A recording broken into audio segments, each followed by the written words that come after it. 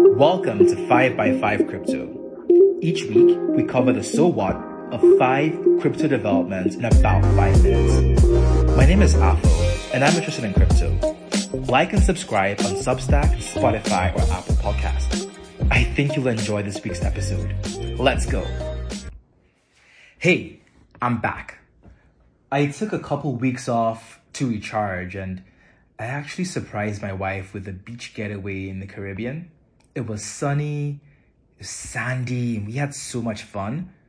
But unfortunately, I got pretty sick on our last full day. Now, it wasn't COVID. Thankfully, I'm fully vaccinated and I took precautions.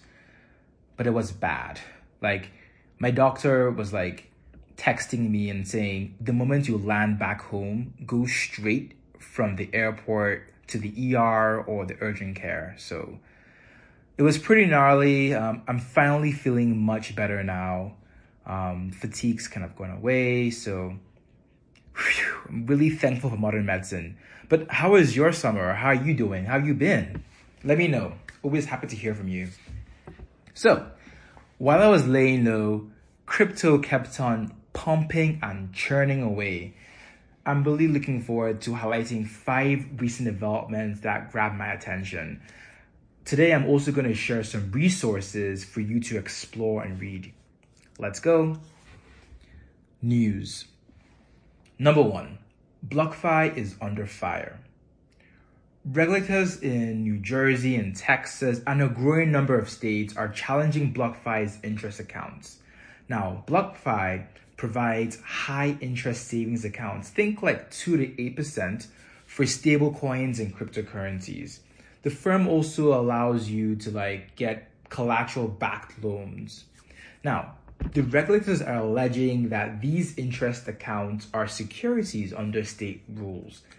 BlockFi may need to cease operations in some states until they can obtain the appropriate registration.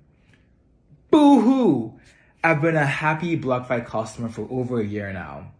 This would be disruptive to customers like me. It could also be a big blow for BlockFi's IPO plans. Now, the implications could extend to other companies and fintechs seeking to offer similar products. I'm going to follow this really closely. Number 2, high interest saving accounts going mainstream. I was really excited to learn about Compound launching Treasury. Now, that's a business that would basically enable fintechs and banks to offer high interest savings accounts based off of stable coins to their customers. I'll give you some real talk. I'm earning 0.4% APY on my cash savings at a bank.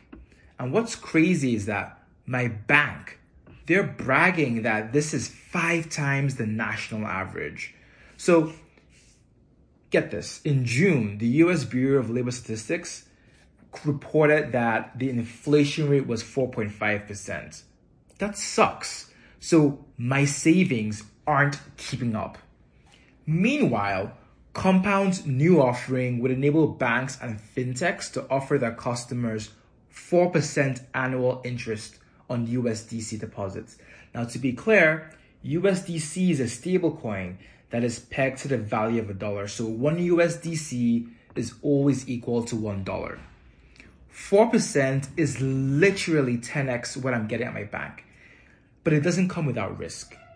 Unlike dollar accounts that are insured by the FDIC to $250,000, I don't think the stablecoin accounts would be insured. Now, I still think it's a good product as long as you manage your exposure based on your risk tolerance. I'm really excited to see Compound Treasury help bring truly high interest rates to the masses. Let's go. Number 3, Square is building a DeFi unit. So Jack Dorsey, if you didn't know, is one of my favorite CEOs. Anyway, he announced that Square is building a new business focused on DeFi. Right now, there's about $50 billion worth of value locked up in DeFi applications. Most of this value is on the Ethereum blockchain. But Square, Square is going to go focus on building its DeFi platform on Bitcoin instead. Now, if you're unfamiliar, DeFi refers to decentralized finance. So it uses smart contracts and blockchains to provide permissionless financial services to customers. Right now, we send money, make payments, and trade through a series of middlemen like banks and brokerages and payment networks. And each of these players add significant cost. Sometimes they have limited hours of operation and they require permission. I mean, let's not forget a few months ago, Robinhood stopped its own users from trading specific securities. DeFi changes all that. Now, Square's new business unit is yet to be named, but I think it could be a big deal. Square could help scale it by leveraging its 36 million Cash App users and its hundreds of thousands of vendors using its Square products. I think it's really easy to see how Cash App could add the ability for its users to take loans against their Bitcoin holdings, or you could leverage Tidal to introduce new ways for us to purchase and earn income from music and frankly other types of media. I'm really excited about it. It's not going to be easy, but I think we will look back and realize this was a big deal. Stay tuned.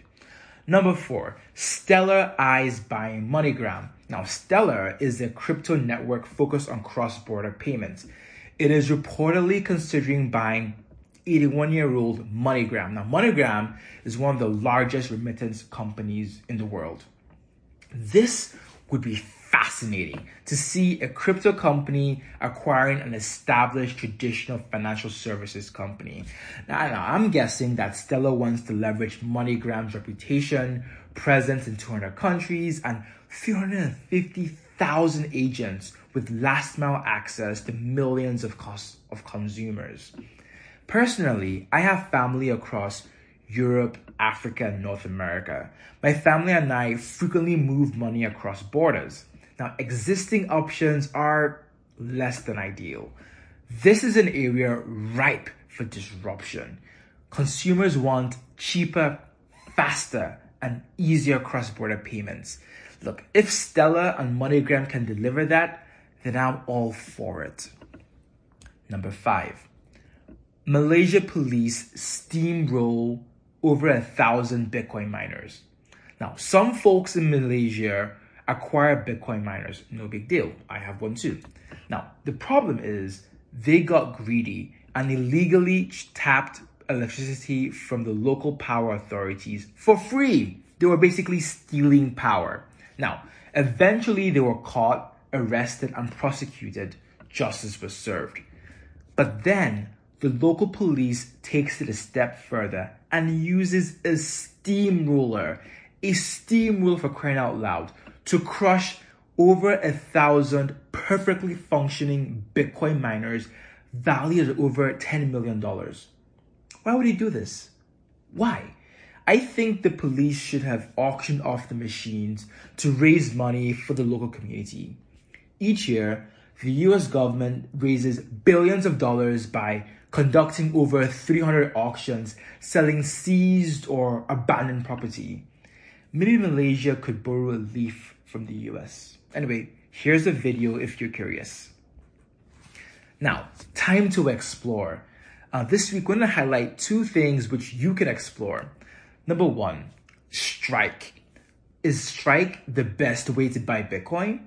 So, Strike kind of broke the internet when they announced that they're now only going to be charging 0.3% transaction fees on Bitcoin purchases. To put things in perspective, Coinbase charges up to 3.99%. Lately, I've been using Swan Bitcoin for my weekly Bitcoin purchases, and they charge anywhere between 0.99 to 2.29%. Simply put, Strike's new rates are a big deal and could help drive down fees for all consumers. Yes. Now, Strike is still in beta mode, and it's only limited to Bitcoin, so that means you can't buy other cryptocurrencies on the platform.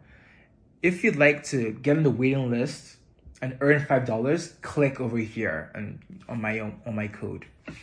Number 2, Choice. Buy crypto with retirement funds. Choice allows you to use some of your tax advantaged retirement dollars to acquire digital currencies. Look, Bitcoin has been the best performing asset class of the past decade. If you're a long-term bull, then this might be something you might want to consider. Right now, Choice has over 125,000 accounts and $18 billion assets under custody. They have a website where you can make your allocations and manage your portfolio.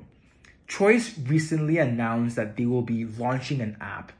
I'm excited to try it out. If you would like to join me on their waiting list, you could do so over here. Finally, read. There are so many good reads out there on the internet.